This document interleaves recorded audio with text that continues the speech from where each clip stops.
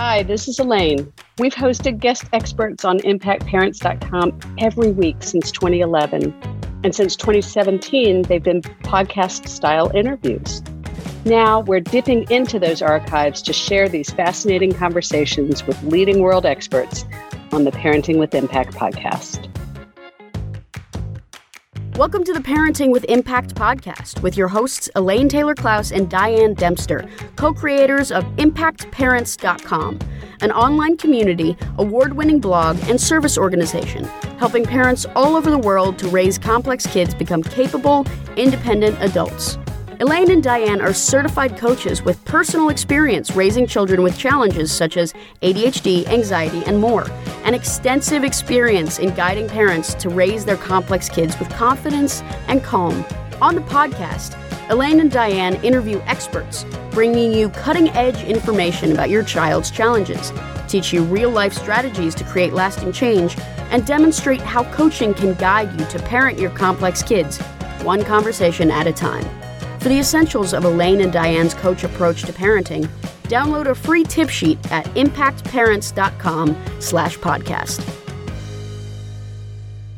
Welcome, everybody. It's Elaine Taylor-Klaus with Impact ADHD. Welcome back to another fabulous interview in this interview series with some of the most extraordinary guest experts in the field related to complex kids in all kinds of ways. One of my favorite things that we do at ImpactADHD.com is this guest expert series. And today's expert is a woman named Teresa Maitland. She's a PhD and a coach and a mentor and a friend and really a pioneer in the realm of ADHD and coaching. So Teresa, welcome. We're so thrilled to have you. Well, hi, Elaine, and thank you so much for inviting me. I'm really looking forward to this interview. Me too. My pleasure. I've been looking forward to it for a long time. So let me tell you all a little bit about Teresa Maitland. She has been in the field of LD, learning disabilities, and ADHD for over 40 years. For the past 20 years, she's been working directly with college students. And for the past 10 years, she's been working as a certified coach and a private consultant, working with schools and organizations, and all in this arena of preparing kids for college. She's written some extraordinary books in collaboration with Dr. Patricia Quinn, another one of our favorite experts. Books called, one is Ready for Takeoff, Preparing Teens with ADHD or LD for College. And another is called On Your Own, a college readiness guide for teens with ADHD, LD. And both of those are available on our website in our recommended reading section. So look for them there. Dr. Maitland's been working for many years in this realm and is now leaving the university setting to transition into private practice and enjoy a little bit more time with an extended family. So we'll hear more about that. You can find out more information about her, again, through the bio and information on our website, through her books on our website, and through webinars she's done in the past for Attitude Magazine and CHAD through the National Resource Center. So Dr. Maitland, welcome. We're so thrilled to have you. Well, I'm excited too. My favorite topic, and I'm looking forward to sharing it with you. Beautiful. So the topic is really college readiness and college success. And as I mentioned that earlier, you emphasized that how important it is that they go together. So tell us a little bit about this topic. Well, it's become my passion because of watching for the past 20 years people who come to college who are ready and although the journey might be a little rough, they have success, and people who come and they aren't ready and they struggle, and trying to really learn from them what is it that they did before coming here that either prepared them or didn't prepare them. And what I've learned is from the students whose families were really on it and saw it coming and prepared, that there's so much that we can do as families and as institutions to make this transition smoother for this population, which is at greater risk for not having success in college. So I think there's a lot to think about before they get here. And then once they're here, there's a lot to think about that will help them. And when I say here at college, help them navigate the challenges that they may meet when they're without adult supervision and structure.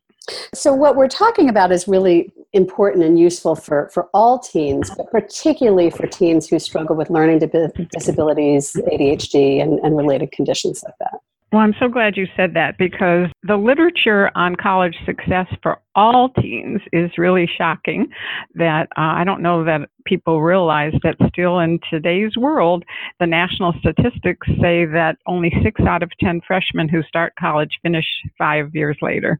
So it's true for all teens, but there are some groups that are at greater risk, and people with ADHD and LD and these executive functioning issues are at greater risk. But you're right. And in my job, the great thing is I've had a chance to meet kids who don't have these issues, and they get to be on my schedule if they pick me. And I've met people who were the valedictorians of their classes, and they're blown away by what they're experiencing. So to some degree, and by that you mean the value of coaching for success. Coaching for success and preparation, and really preparation before coming, and then coaching for success before and during. Great. So that's interesting. So we're not just talking about kids with LD and ADHD, but really, so this is a benefit to all kids. And what is it that helps readiness? What are some of the things that you've learned that really make a difference? There are so many things. And I should mention, there are a number of things. There are early on, the earlier the better, especially, and I'm going to keep my comments more to the groups with learning differences, because that's who your audience is with the complex kids. The earlier the better, helping kids with these differences understand them and accept them and be able to talk about them and maybe even value them and see the gifts in them. The students that I've met and like I would say, every student I've met who has a diagnosis would tell you that the transition's been challenging, but the ones who endure and figure it out, what they have taught me is early on, their family started shifting the controls of their lives to them, and that first started with really openly coming to grips with, you do have some differences, and they're not all bad, but let's make sure you understand what are they and what helps you, and begin to practice without a parent asking for help. There's a ton of literature that talks about use of self-advocacy skills and practicing leading your own IEP and learning to ask for help as a readiness skill that can maybe mitigate the challenging transition. Oh, it's so true. You're singing everything that we talk about in teach. With our work with parents, is the few things I heard very clearly. One is beginning to transfer, we call it transferring the baton, right? Passing the baton from us to them, not directing, but beginning to cultivate our kids' ownership in their education and in their advocacy, and really teaching them to ask for help and sort of normalizing that. And that starts, as you say, with understanding what their challenges are, what their struggles are in the first place. Well, and your metaphor of passing the baton, the books that Dr. Quinn and I wrote, we used the metaphor of a co-pilot. Yep. And I know we both share this coaching approach to parenting, which unites us, right? But in those books, we talk about no one would ever expect a pilot to be able to fly a plane without going through a period of co-piloting. And in all areas of life, especially for this population, having practiced co-piloting, asking about their differences, getting help, but there's lots of other things that we have to practice, like daily living skills. How do you manage yourself? And the earlier that people can move in that concept of co-piloting and facilitating the problem solving and the ownership in the young person, students have told me the better for them, that their parents help them learn how to wake up with an alarm versus coming here and, oh my goodness, Dad's not here to shake me out of bed. How am I going to get up for my 8 o'clock? So that metaphor of the baton and the co-piloting is great. And what I love about that is this, because we often hear parents of teens will get to a point, if they come to us and they haven't been working with us with younger kids, they have teenagers and they come in and they're frustrated and they say, he said he could do it, so I was just going to let him do it and let him fail, right?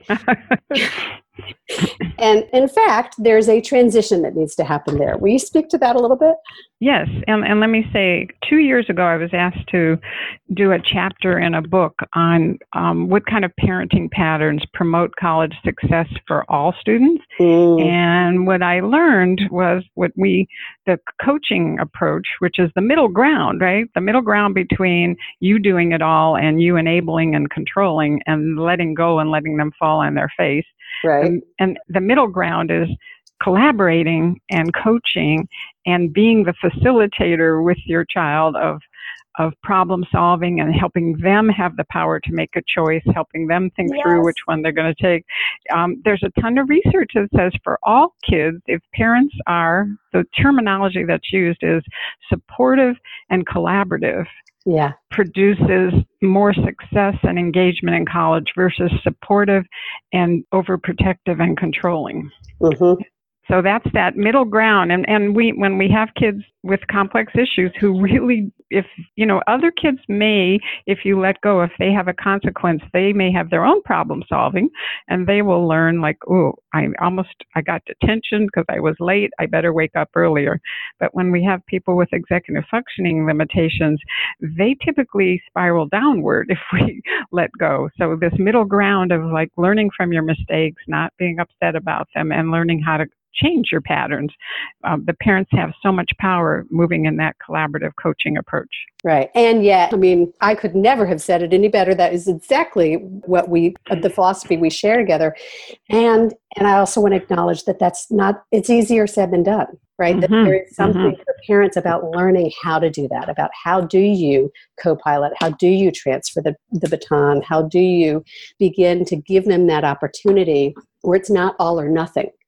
Right. Well, right. And your earlier question, what are all the things we can do? I think, helping young people understand how different college is going to be and motivating them to want to have the baton and want to co-pilot. Because I think if they don't understand why and why we need to change our relationship and I need to quit micromanaging everything, helping them through college tours, some colleges in the country have a taste of college experience where you can be in a college setting for summer, but just having them realize, there is going to be a big difference and I need some of these skills. I want my parent to switch roles now and help me grab the baton. And as you said, for parents, there's so many issues helping your teen and you come to some decision on, okay, which of these issues are you ready to take over? Mm-hmm.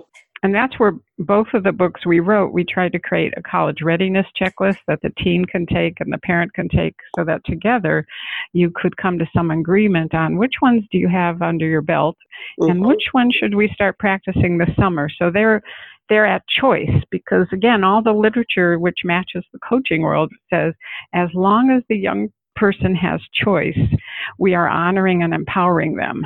When we take that away, we have the potential to thwart their growth and self-determination. Right. So, and the challenge is we want to give them choice and engagement and ownership, and we want to do it incrementally so that they can see successes in the process.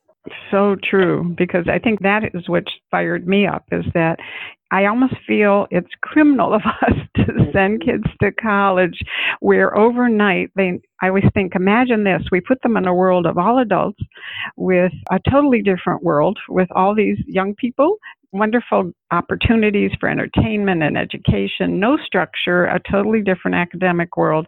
And we say, figure it out. Yeah. With very little practice. And then with the kids who have differences, all of a sudden they also maybe have to take their own medicine, order their own medicine, make appointments, figure out how they're going to wake themselves up and send themselves. So there's so many layers that have to be figured out in the first 6 weeks of college to make it here, that the more we could practice some of those things before they get here, it's so much fairer for them. And sometimes they probably resist us.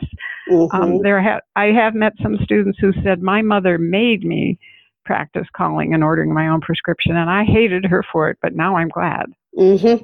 So part of that for the parents is to know that they're not always going to like it, right? But you still want to be in agreement with each other where you're still giving them choice, as you say. There are times, though, where some of the students who had the most practice getting here, their parents stopped some of the choice and pretty much said, for example, I met a mom yesterday who has a college-bound student who's coming here, and this spring semester of his senior year, she finally said, I am not waiting in the morning for you to be ready. If you're not ready by 7:30, I'm leaving. And you can take Uber. And she did not give choice. In our book, we talk about as much as possible, we want choice, but sometimes as an adult, parents may have to go what we call cold turkey, where you realize they have no need to change.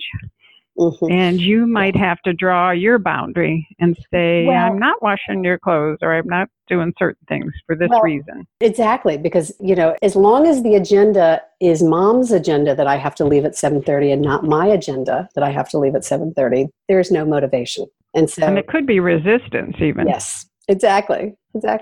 So many different directions I want to go with this. We don't have that much time left, believe it or not. So I want to come back and sort of bottom line. I know I told you it goes fast, but I do want to give people a way to find out more about you, because you are transitioning. You're leaving the university setting. You're transitioning into private practice. So you'll be available to work with people everywhere, right, on management issues and policy issues. How can they find you? How can they reach you? Well, let me say my goal when I move from here is not to do so much individual family help, but to do broad things that I've been doing, like workshops for school districts and colleges. Great. And broader things. For now, people could email me. Okay. And my private email is DRT, Dr. T. Maitland, MAITLAND, @gmail.com. And for example, over the next several months, every month I'm going to a different city and doing sort of a college readiness workshop or conference that some folks in the community have organized. And then the local school districts and the local coaches will be a part of that. So. Great. Well, and as soon as you have a new website, we will add it to your bio on our website. So we'll keep people another way to reach you when that's available for them. In the few minutes we have left, I want to sort of come back and ask you to think about, what are the takeaways? What is it, if parents are listening to this and they know that it's time to start transitioning and making these shifts and they don't even know where to start, where would you tell them, what's your advice as we sort of close this up? I think having a heart-to-heart conversation as a family is a good place to start. If you can do that as your own family unit, that's great. If you need a third party like a coach or a therapist or a counselor, but I think if you have somebody that's intention, they're saying they want to go to college and you see a lot of reasons why they might not be ready, but they don't see it. Having some discussion and as a family coming to some agreement on what are the things we need to see if we're going to put this money into college.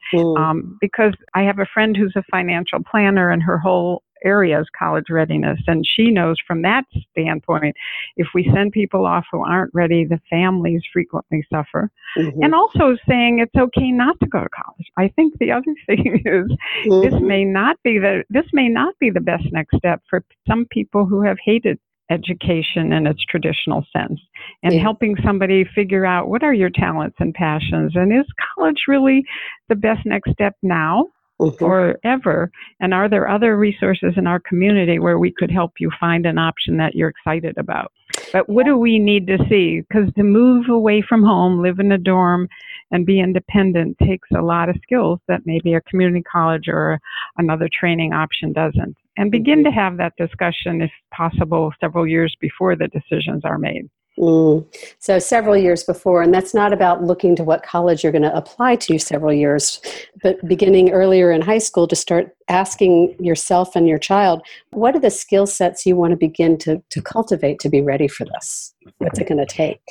And I would add, which we rarely add in our educational system, who are you and what are your talents and gifts? That we so often we're looking at what's hard for you, but we need to be equally developing. So if writing is hard for you, that's okay, but you're an artist. What does that mean? Like, how do we shift it so we're also growing those talents and strengths? Brilliant. Well, and I will say just from a personal experience that I have right now one child in college and one child who did not go to college. And it took a while for me as a parent to come to terms, even though my daughter was on a great trajectory and pursuing her passion and doing really well. It's hard when you've got a mindset that that's where they're going to go to sort of shift and sort of follow them where they need to go, not where you wanted them to go. It's a big shift. And how courageous of you to do it. Thank you.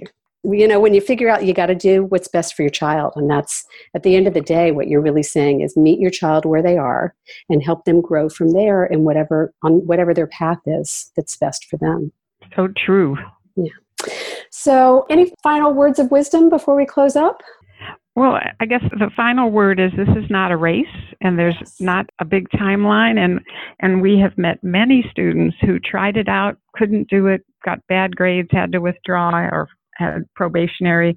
And years later, when their brains mature and when they have a real reason, they're back and they're soaring. So Leo the Late Bloomer used to be one of my favorite children's books. So if you haven't read it, it's a great one. But especially with this college experience, I can't tell you enough how many students I've met who had to go in the world, try other things, have their brains grow up, maybe even have children or a family or partners to be responsible for. And then it all made sense. So not a race, no right time. It's all kind of individualized. I love it. Thank you. Yeah, we call that taking the marathon views. That's beautiful. So thank you again, Teresa, for being here. Our guest has been Dr. Teresa Maitland, who is a certified professional coactive coach, which makes me a particularly great fan because I'm also a CPCC, in addition to being a PhD, and one of really, truly the world's leading experts on coaching college students with ADHD and LD and helping them be ready for success in college.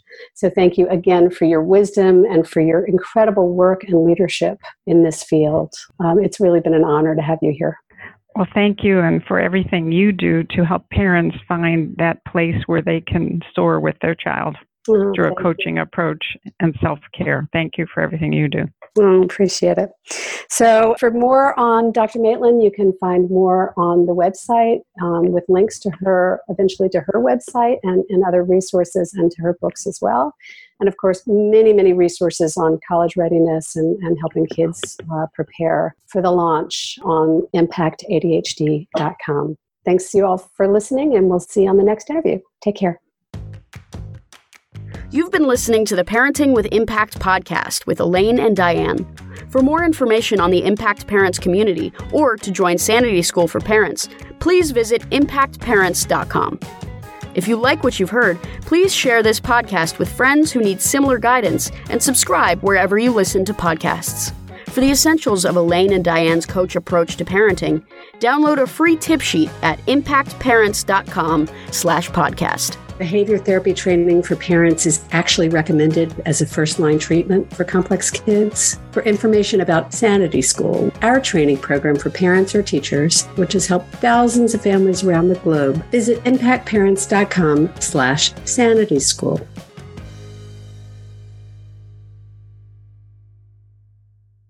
This podcast is a part of the C-Suite Radio Network. For more top business podcasts, visit c-suiteradio.com.